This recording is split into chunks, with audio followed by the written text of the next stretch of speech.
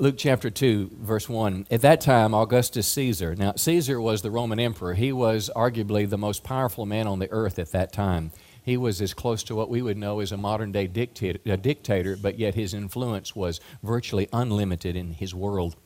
Caesar sent an order that all people in the country under Roman rule must list their names in a register, and all went to their towns to be registered. Now, this was the first census. It was a census where you were literally going to what was your hometown, the place of your birth, your lineage, something about perhaps you own land there, but it was some historical reference where you look back and you literally had to go there and sign your name on a piece of paper. So it didn't matter where you lived in the Roman Empire, you had to migrate towards home, you had to make sure that your name was there, and it was for the purpose of taxation. But I want you, as we begin this morning, I want you to see that there's a sovereign sense of God's hand that's guiding this situation. On the surface, if you read it as a historian or just a secular person today, you would think that this is just a story about the powerful governing those that have less power, or the rich influencing the poor, or the mighty influencing the weak. But what it is it's God using this Roman emperor as a chess piece to move Mary to the place that was prophesied 700 years earlier. Now think about that. Micah chapter 5, verse 2, a prophecy predicting where Christ would be born, and God causes the most powerful man on the planet to move Mary and Joseph through what seemed like a political move. It was actually something to foster the kingdom of God. And I want you to know that same God is alive and well working in your life today. That does not mean your life is wound up like a clock and you have no choice. It doesn't mean that you're like the little puppet on a string and everything you do is ordered. But somehow in the midst of free will and people's choices and the dynamics in the world and the world of evil and darkness, God is orchestrating this world, but more importantly, He's orchestrating our lives toward a predetermined end. And how many know that's a real good thing? But as we keep reading, we see in verse 4, Joseph left where he was in Nazareth, the town in Galilee, and he went to the town of Bethlehem in Judea, known as the town of David. He registered with Mary, to whom he was engaged and who was now pregnant. Verse 6, while they were in Bethlehem, the time came for Mary to have the baby, and she gave birth to her first son. And this next phrase is what we'll focus on this morning, because there was no rooms left in the inn. And she wrapped the baby with pieces of cloth and laid him in a feeding trough. Now, it's a manger. We have almost made the manger somewhat romantic, kind of like the living room. If you were having a child today and you would celebrate just like we did. I remember when our first child was born, we lived in California. Very glad to be here now, by the way. But we lived in California, and, Linnell was pregnant, and so we had this little room in our house there in Willow Glen, and we put clown wallpaper up, and I learned how to hang wallpaper, and we were so excited, and we bought the crib and bought all the little, all the things that go along with it. And that's when we welcomed our child from the hospital. That's what he came to. But the baby Jesus was literally born in an animal stable. And his first night's sleep, his little bed, was on some hay or some straw in a feed trough. Now, there's got to be a message in that. It's got to be a message that God literally values humility. He tends to ignore the pride. He'll put the prideful people down. How many know the religious people of the day weren't invited? The rich of the day were not invited. The powerful of the day were not invited. But God's own Son came to this world in very humble circumstances as He came to visit planet Earth. Now listen, if you know anything about animals, and I was raised on a farm, we fed the cows. I would feed the cows in the barn. There's not only the smell of hay there, there's very distinctly the smell of manure. And in that little trough, it's at such a level for the cow to eat, she can also do other things in the trough. So it's a pretty dirty place where baby Jesus was laid. And I want that to kind of grip us just a moment, because sometimes we almost idealize or make life almost too sterile of the way that it really was. It was not a cute little manger like we see over here, but it was a barn that Christ came into. But I want you to understand and think with me this morning. Up to this point, Joseph and Mary had experienced God in what can be described best as a supernatural way. This child was conceived supernaturally. Joseph and Mary didn't have intercourse. God somehow implanted the seed of Christ into her womb. It was called the Immaculate Conception. That's a big deal when you're a teenage virgin. Joseph, her husband-to-be, was engaged to her. He thought he would, put her away, because obviously that was a hard story to believe. He had dreams from God. So there's a supernatural sense all around the story of the birth of Christ.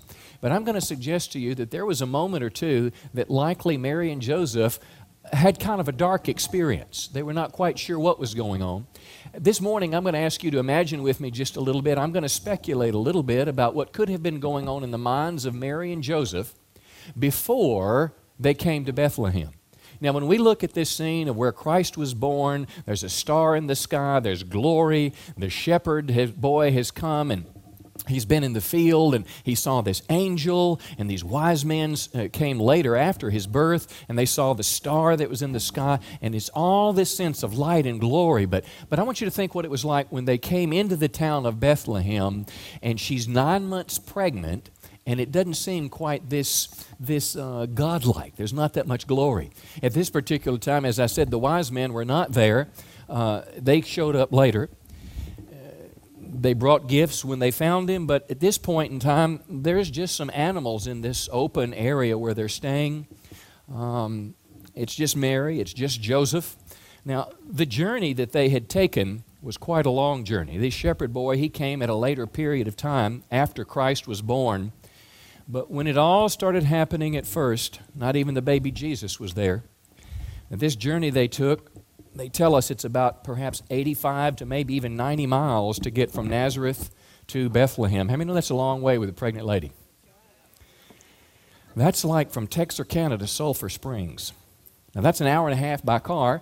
I'm ready to take a break and get out when I get there. But you know, Joseph was probably walking, Mary was riding a donkey. Now, ladies, think with me, how would you like to be riding a donkey for 90 miles when you're 9 months pregnant?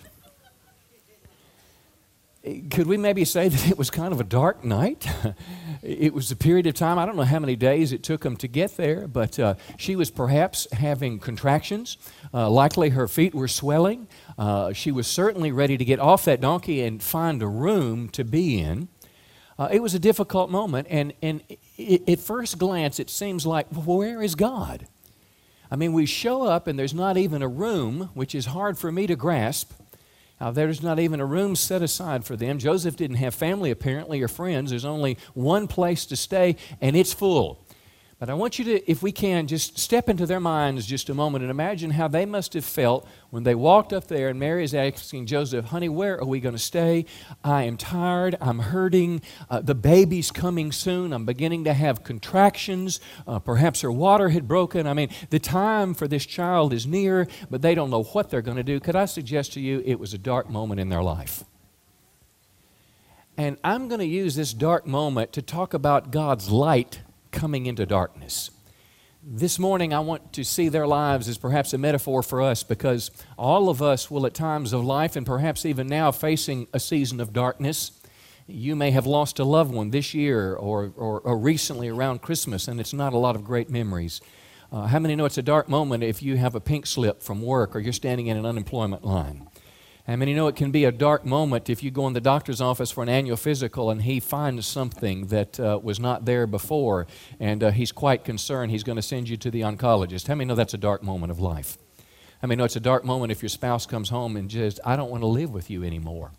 Well, life has dark moments in it, but here's the message I want to communicate to you this morning, that there is a light that can drive away the darkness. There is a light from God's presence in your life. There is a sense of God's goodness that can overshadow our life, that may not dispel the darkness totally, but give you enough light to get through it, that you can find God's presence with you.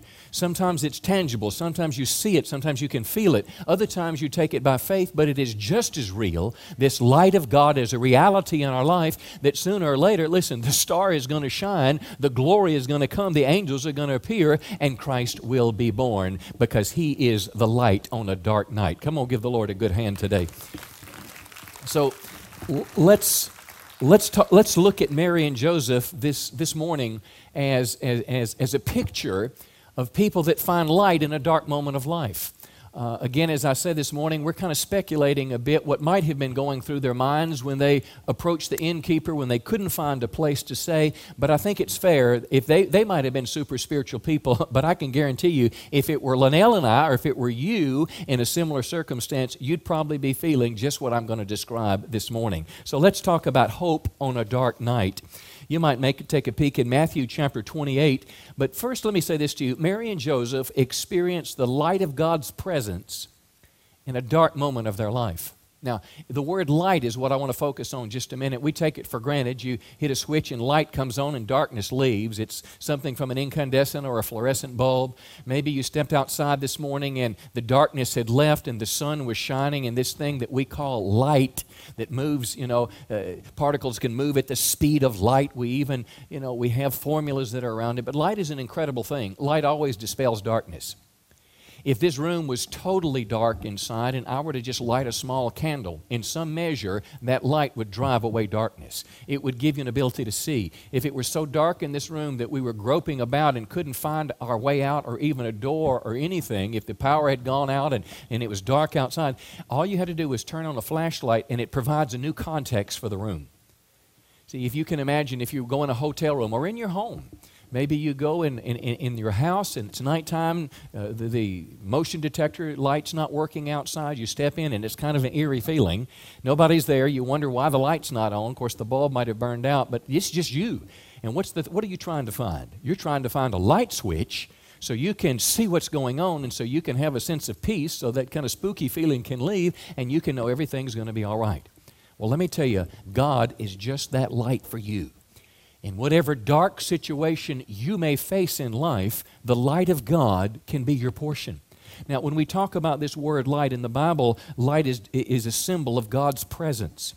And this presence of God, this light of God, gives us hope, direction, and comfort. Wherever you are in life, if you're about to be wheeled in a surgery suite or if you're saying goodbye to your family, about to go in the military, there's some measure of darkness in your world. The presence of God comes as light to you. It can bring you hope. It can bring you a sense of direction that God will care for you and guide you and comfort you in the most difficult trials we may face.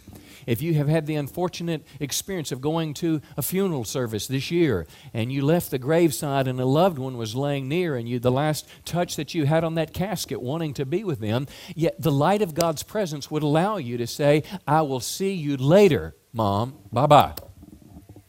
Now that's a whole lot different way that people can leave a cemetery and you've perhaps been there. They're holding on to the casket. They don't want to let go. It is such grief. It is such sadness. Now listen, we still grieve as Christian people, but when you have some light, even the darkness of death has to bow its knee. So Christ is that light, and I want to speak to you about it this morning.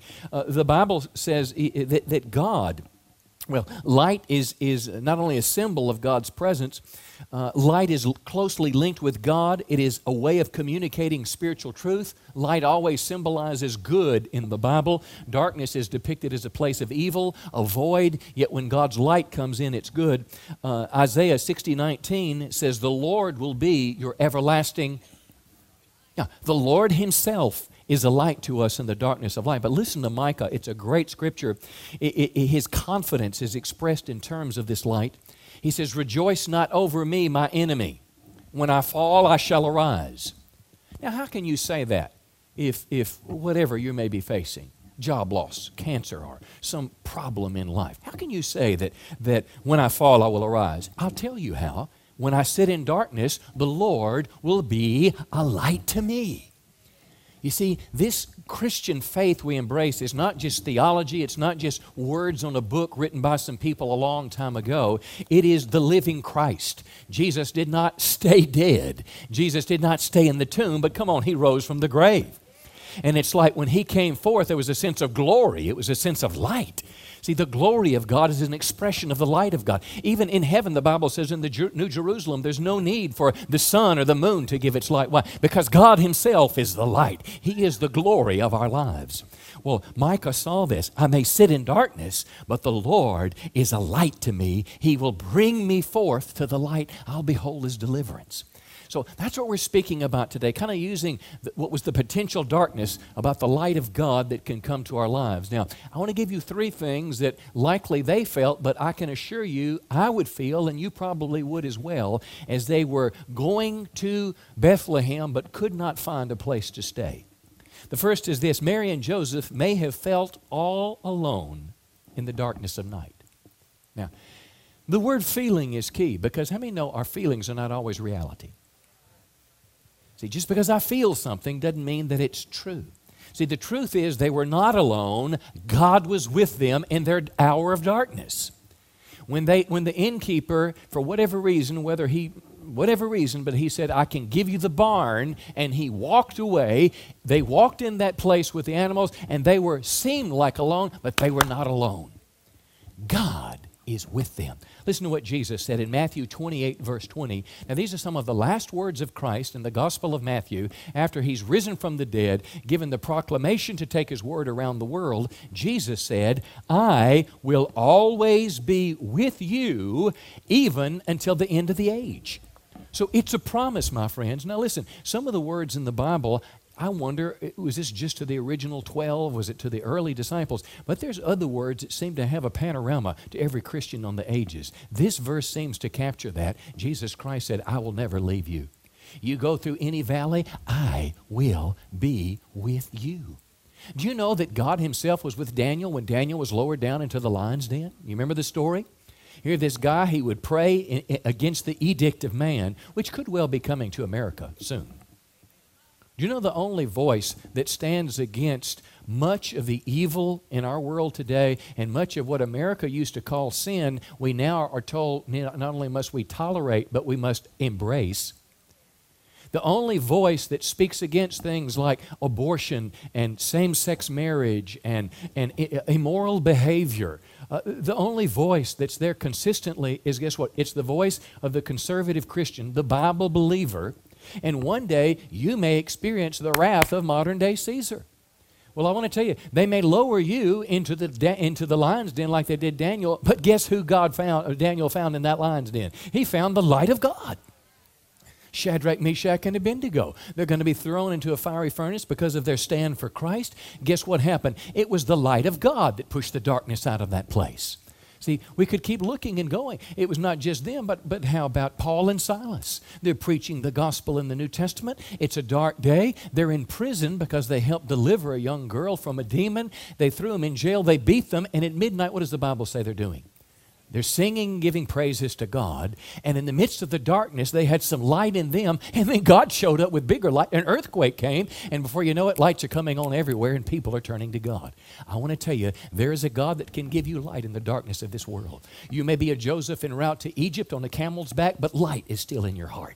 You may be a Joseph in Potiphar's prison for doing nothing wrong, but somehow the light of God helps you keep living in an excellent way. I want to tell you, friends, nobody can take that light away. Nobody can turn the switch off. If you're a believer, if you're a follower of Christ, you have a candle that is burning in you that will never burn out. You don't need the ever-ready bunny to keep it going. Come on, you've got something inside. It is the Spirit of God that is alive, and it is living in you. See, darkness must leave at the presence of God. And you know what? They probably felt a bit of aloneness. Darkness, let me read you a little email. I read this Wednesday night, but it was so powerful. Haiti, our missionaries there, political unrest. There's just been an election. People are rioting in the streets. You and I know nothing like this. The email said, imagine crowds of thousands of people marching down the road.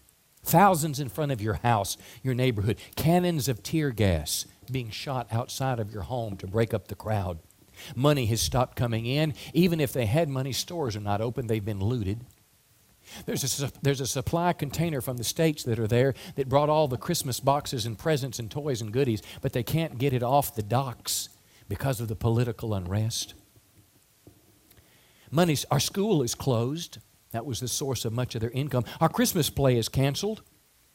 That was going to be a big outreach, a time of celebration. I may not be able to fly out for Christmas. Why me? The darkness is like so thick you can taste it. And then she says, well, because God loves me so much. Now, I know her. She's not schizophrenic, okay? She's very sane. But what she's trying to say is, in the midst of all this, I still have a candle burning in my heart. In the midst of the darkness all around me, I still know that Christ is the light of the world. I still know that God is in control. I still know that He wouldn't lead me anywhere that He won't sustain me. See, I still know that my God is real and my God is alive. And I still know that God is for me and not against me. And He's entrusted me with the mission that virtually all of us, including myself in this room, would have packed up a long time ago. But something in their life, some way that they were put together and fashioned. And God has entrusted them to be light bearers on that dark nation. Darkness can make us feel like God has forgotten us. Have you ever felt like that? God has forgotten you? Not too many years ago, well, I guess it was 12 years ago, Linnell was pregnant with Rebecca. Oh, not Rebecca, it was before Rebecca.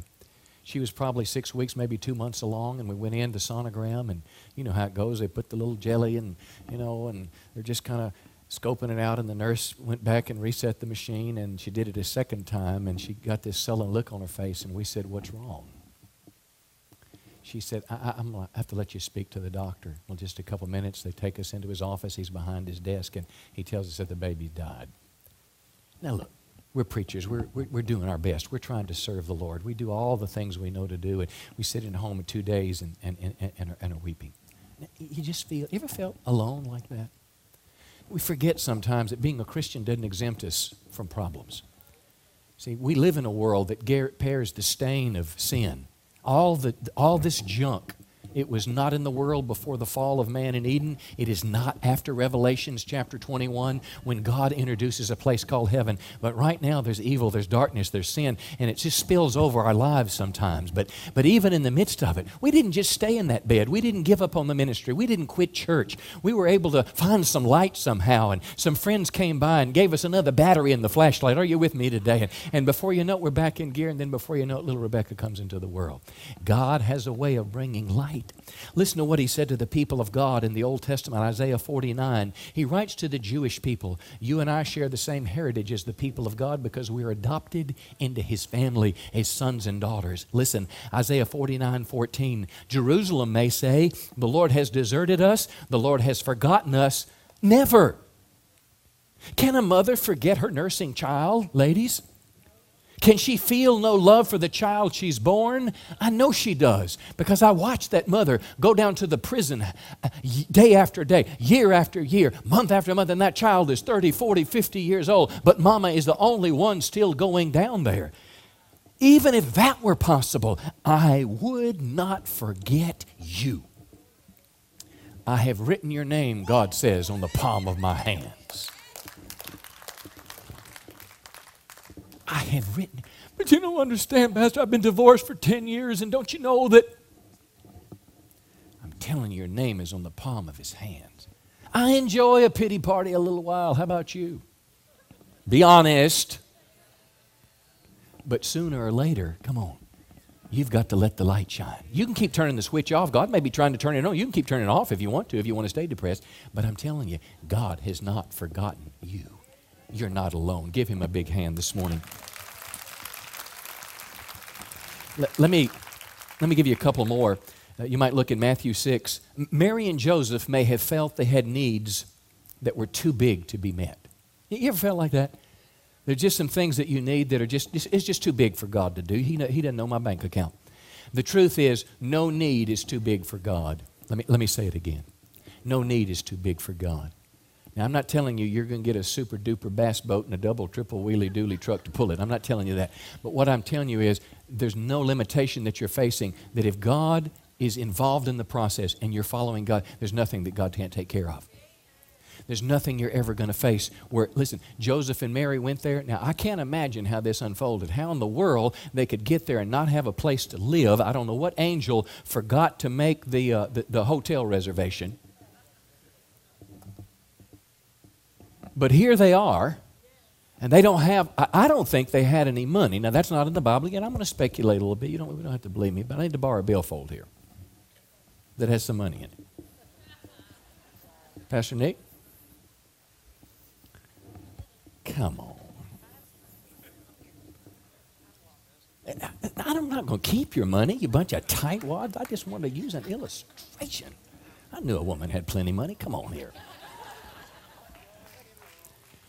Here's something I know. I don't care if it's Texarkana, 2010, or if it's Bethlehem, long time ago. You don't have a place to stay, and your wife is going, honey, I need somewhere to lay down. She's probably whacking him at that time. I can tell you this. Let's just pretend they're $100 bills, and she said, okay, I need a place to stay. Whose house is that, Joseph? That's a big house. I don't know who it is, honey. Let's go to the door. Knock, knock, knock. Here. Let me tell you a story. My wife and I came here. God made her pregnant, and we're here to register, and we don't have a place to stay. Can we stay in your house? Bam, shut the door. Knock on the door again. I gave you $100 if we can stay there. That's not enough? I gave you $200. I gave you $300. I give you $400. Honey, I give you $500.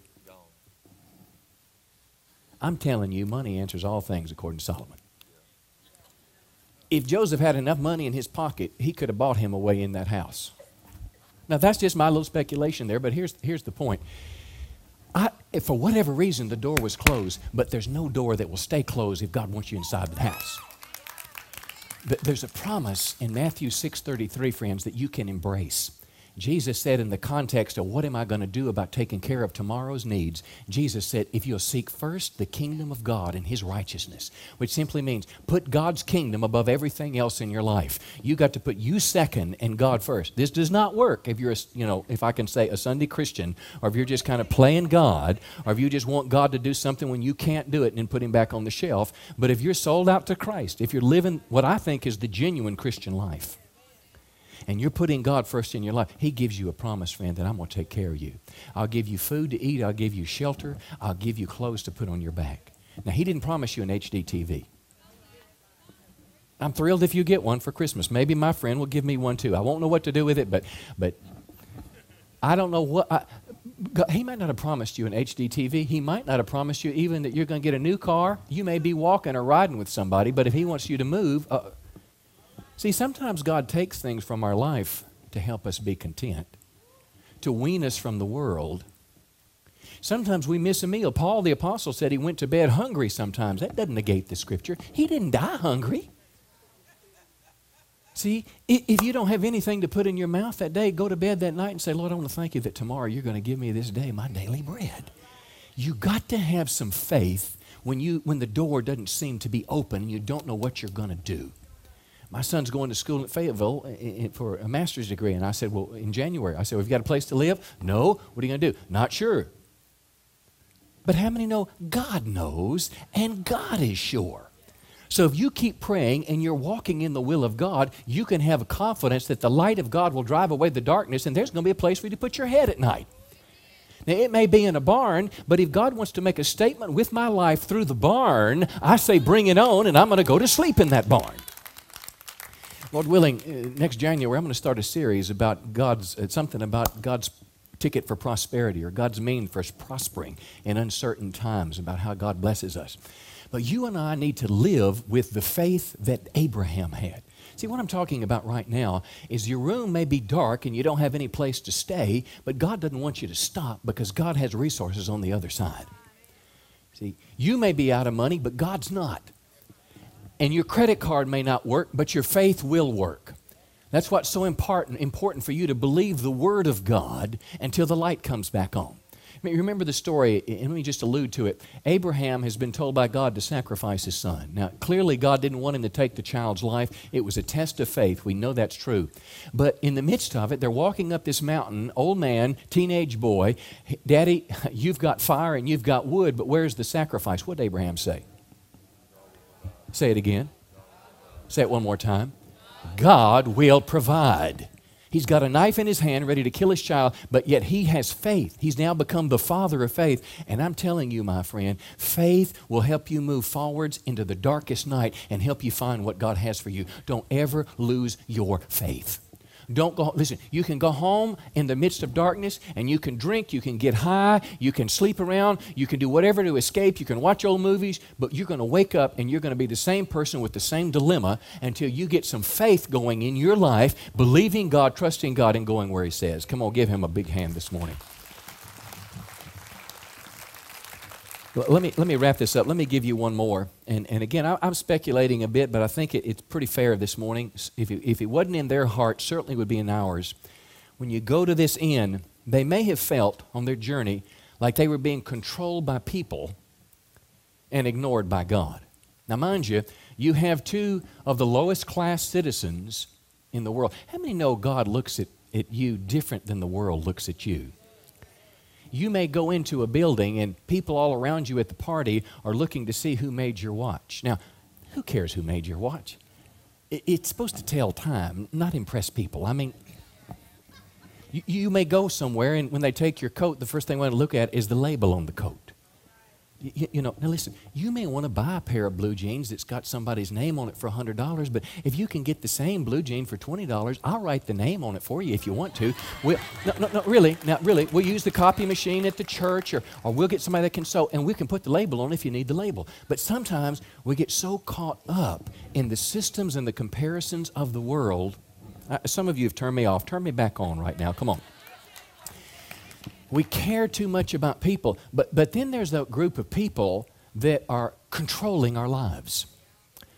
I have felt helpless. Yesterday I went to a seminar on the Constitution. Is Rick Green here, by the way? I invite him to come. He was the guy that taught it. Well, anyway, I'm there, and the more he's talking about how America is supposed to function in our government, the madder I'm getting. And I just wanted to stand up in my chair and say, what can I do? And I probably wanted to add a little expletive in the middle of it too. I mean, I was angry. What can I do? Right now, my Congress is they just had $1 trillion budget they wanted to force on us with all kinds of junk in it that has nothing to do with the needs of America. I mean, here we're removing Don't Ask, Don't Tell in the military. We're going to just put amnesty, millions of people buying votes. What else are they doing? There's a treaty to be ratified, and they hadn't done anything in the last 6 months, but now they want to do it all before they get out of office. And I'm just getting angry and mad. And sometimes you could have called your congressman and emailed, and it would not have made any difference. And do you feel sometimes just like people are controlling me and I'm just kind of a little guy? Well, let me tell you, maybe they felt that way when they get an edict from the Roman governor that says you've got to go 90 miles away when you're pregnant and you've got to sign your name in a book. Now, here's what I want to tell you in this last point. The truth is, followers of Christ have a divine hand guiding their life. You're not living by an accident or luck. You may be going through a process and you're making choices and all, but as you submit yourself to God every day, there's a promise in Psalm 37:23. It says, the Lord directs the steps of the righteous or the godly. How many people are in this room today have been made righteous because of the blood of Christ on the cross? Let me see your hand. I want to tell you, my friend, the Lord is directing your steps. If you are endeavoring to walk, now I don't mean if you're just this guy who is in and out with God and you call 911 when you're in trouble. I mean, if you're trying to walk with God and live for God, you can have a confidence and an assurance that the Holy Spirit is going to guide you to the college to go to. He's going to guide you to the house you're supposed to live in. He's going to guide you to the city you're supposed to live in. He's going to put you in the neighborhood you're supposed to live in. He's going to put you in the apartment complex that you're supposed to be in. There's a divine hand guiding our life. If you will yield yourself to God, if you will submit your life to God and say, let your kingdom come in me, God's hand will guide you. The Bible says He delights in every detail of their lives. Now you cannot, and I cannot live under this sense. Listen, what was happening when this high and mighty Roman emperor made this edict, this man, what was happening is God says, I want my child to be born over there in Bethlehem, so I want you to move him over there. Just sign that piece of paper right now. Okay. And he didn't even know he was signing it for God. But God is orchestrating the affairs of his life. Listen, it happens throughout the pages of the Bible. The pagan king Nebuchadnezzar did it. Cyrus did it. Caesar Augustus did it. How about Pilate? You remember what Jesus said to Pilate? Now think about this. Here's this man that thinks he's all-powerful. He's in the judiciary of their day, Pilate. John 19, verse 10, and Jesus won't talk to Pilate. This is just before the crucifixion. And Pilate demanded, don't you realize that I have the power to release you or crucify you? And Jesus looked at him and said, you have no power over me at all unless it were given to you from above. And then all of a sudden, this man that was filled with arrogance and power and pride began to quiver a little bit and realize he was in trouble. But he sold his political soul. Come on. This same dynamic works in your life. If you are following God and walking. See, here's the problem. We look in the mirror and we don't like who we see. We feel like God made a mistake. Can we get just real just a second? We feel like God made a mistake. You don't like the fact that you are whatever. White, black, green. You don't like the fact that you are a woman, because if I was a man, I would, or vice versa. You know, these poor transgendered people that want to be a sex other than what God created them to be, they're never going to be happy. It's like we can't accept who God has made us to be. God did not make a mistake when you came into this earth. See, other people around you might have made a mistake, but God didn't make a mistake when He inserted you where He did. He could have put you anywhere on the planet at any point in what's called time. But He inserted me on April 24th, 1957 in a hospital, at the Methodist Hospital in Memphis, Tennessee. He put my life there and He started me there. You see, my life is lived on purpose. It's not lived by accident. And the Caesars of this world don't control my life.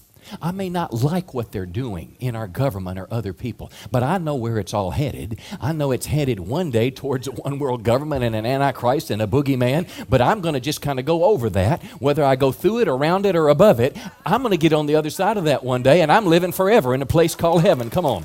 I'm going to be raised from the dead when that trumpet sounds. The dead in Christ are going to rise, and if I've gone before you, listen, I'm going up in the air. If I'm still on this earth, listen, I'm going to take a plane ride without an airplane. That's where I'm going, and it's on purpose.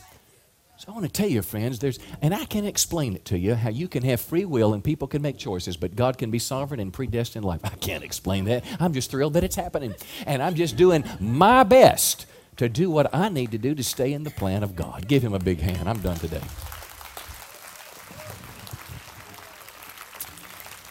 I want to close with arguably the most important scripture of the morning. It's John chapter 8, verse 12. Jesus now, he's in the part of His ministry. He's in His, not many days left on the earth, and He's talking to the people. And Jesus said this amazing word, I am the light of the world. I'm the light of the world, and the person who follows me will never live in darkness, but will have the light that gives life. Can we just read that together? I am the light of the world. The person who follows me will never live in darkness, but will have the light that gives life. Now, what's the condition? To be a follower of Christ. It doesn't mean you go to church to be a follower of Christ. Then you have a promise, friend, and you've got a candle that will never be extinguished. You have a flashlight that will never go out. You have a bright shining. Now, you may not always feel it or see it, but it's there because Jesus said, listen, there's light that's there. Not everybody has this, and we're going to close now. We're going to have a little time of prayer and take off. Merry Christmas. But these next 5 minutes could maybe be arguably the most important 5 minutes of the morning. Not everybody has this light. Not everybody is a follower of Christ. You ever heard of a guy named Bernie Madoff? Yeah, most of America has. He did this Ponzi scheme, which basically is this. He gets one guy to give him some money, promises he's going to make him some money, so he takes a good chunk of that and buys him something. Bernie buys him something for himself. But then he also gets guy number 2 to come along, and guy number 2, he makes the same promise. He takes guy number 2's money, gives some of it to guy number 1, he spends some more on himself. Before you know it, he's $50 billion with a B dollars. All of a sudden, Bernie gets arrested, he's in jail, but guess what happened to his son this week? He committed suicide. Now, lawsuits flying, he's in the middle of it. He's enjoyed this good life that was all but an illusion. But there was so much darkness in his son's life. I wish I could have gone to him and I said, you know what? Money's never going to make you happy. You can have peace at night whether you're sleeping in some hay or whether you're sleeping on the finest mattress in the finest hotel in the world. You can have peace because peace doesn't come from your pillow. Come on, peace comes from your Maker. I wish I could tell him that there's enough light in the world to drive the darkness out. I wish I could have told him there's enough light from Christ that can help you make it through every lawsuit and help you start your life all over if you have to. There's light. But he didn't have it, and he died. People are dying in despair all around us. Sadly, people are living in despair all around us. Christmas is a terrible time for some of us. It's just a lot of pain associated with it. I've tried to give you a little hope today because hope comes through Christ. It really does, and it's real. And no matter where you are, who you are, what's going on in your world, listen, I've watched it. I've watched a family. How many know that when there's a divorce, it's not just between husband and wife, it's kids, it's everybody else? I've watched people who didn't want the divorce get closer to God and have more peace and more joy than they had when everything seemed to be going well, because they got a little bit closer to God. And I watched one of the spouses just kind of, just going haywire because they getting farther away from the light, and darkness just confuses things. But I watch the Christian that goes through it, though they don't like it. Now, I'm not saying it's fun. I'm just saying when you're in it, light makes it a whole lot more easier to navigate through the dark house. That light comes from God. I've watched Christians go through bankruptcy. I've watched Christians lose their jobs. I've watched them. I've prayed with them before and after the oncologist appointment.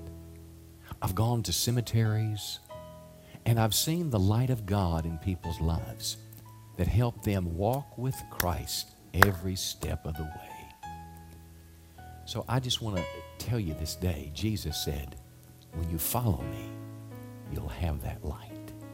Don't fight with God. Keep turning the switch off. Let Him turn it on in your life this Christmas season. Let's pray. I wonder now what the Holy Spirit may have said to you this morning. What is He saying to you right now? Do you have some of this alone feeling? Do you struggle with not having enough resources? Do you feel like other people are controlling your life? Maybe some small measure, something I said would be a door where the light of God can come to you. I just prophesy that light today is driving away darkness from all of our lives. That whatever we struggle with in the depths of our soul will be driven away by the marvelous light of God. Holy Spirit, come to each one here, young and old, every one of us. Let your light come. Let your presence be in our homes Christmas season. Mondays and Tuesdays and Sundays, we welcome you. My time's up. Look at me just a second. We want to close with prayer, and here's how we're going to do it. In just a second, we're going to sing a chorus through, sing it together one time, and then you'll be free to go. And when you stand, just come down. We'll pray for anything, because here's what I know. I know everybody needs prayer. Last night, the service, I had something bother me, and I reached over to my wife, and she took me by the hand. She prayed for me. Everybody needs prayer. You don't just have to be a member of our church to come for prayer. If there's really been something that the Holy Spirit was speaking to you about today, and it's been a struggle to you, well, just because I told you what truth is today, that doesn't mean it's going to be automatic and easy. You may need somebody to help you keep your hand on that light switch in the on position. That's what prayer can do for you. So we'll pray for you for anything you have need of this morning. But I first want to ask a very special group of people, and look at me just eyeball to eyeball just a second before we go. Santa Claus can bring HD TVs, and he can bring stereos, and he can bring, stockings and all those things. But there's a gift that Santa Claus can never give you, and that's the gift of eternal life. The gift of eternal life can't be bought at Dillard's. It can't be bought in Dallas or Shreveport at the boardwalk. The gift of eternal life only can come from the one who started out in a manger and ended up on a cross. And the reason he hung on that cross was so he could give his life for the sins of humanity. So he could take your place on Judgment Day. And so he could give you an opportunity to have light in a world that is sometimes joyful and sometimes not, sometimes bright and sometimes dim. He came to give you, friend, life and light. But the thing that I know is you have to make a step towards Christ. The reason I know it is because I used to go to church as a kid, but it was just in my head, never in my heart. I know you have to receive Christ as your Savior. I know there's a defining moment when you have to not only ask for His forgiveness, but you in your heart of hearts have to turn your life to follow Him. And maybe today is your day to make a step to Christ. Maybe today you desperately need the gift of eternal life. There's no better time than the Sunday before Christmas to say, Jesus, I want to follow you and live for you. Would you bow your heads just a minute? And I want all the church just to pray, because there's probably people here this morning that don't know where you'll spend eternity. People that are in agreement with what I'm saying this morning. People that want to get right with God. Whether it's the first time you've ever prayed to receive Christ or you've gotten away and today is your day, we want to pray for you this morning. If you're here today and say, Pastor, I want to get right with God today. I want to know Christ is my Savior. I'm ready to turn and follow Him. Would you lift your hand real quickly? Do it quickly. I'm beyond time today. This morning, someone here this morning, we'd be happy to pray for you. All right, praise the Lord. Here's how we're going to close, and I appreciate you giving me a little extra time this morning. This was a really good day, wasn't it?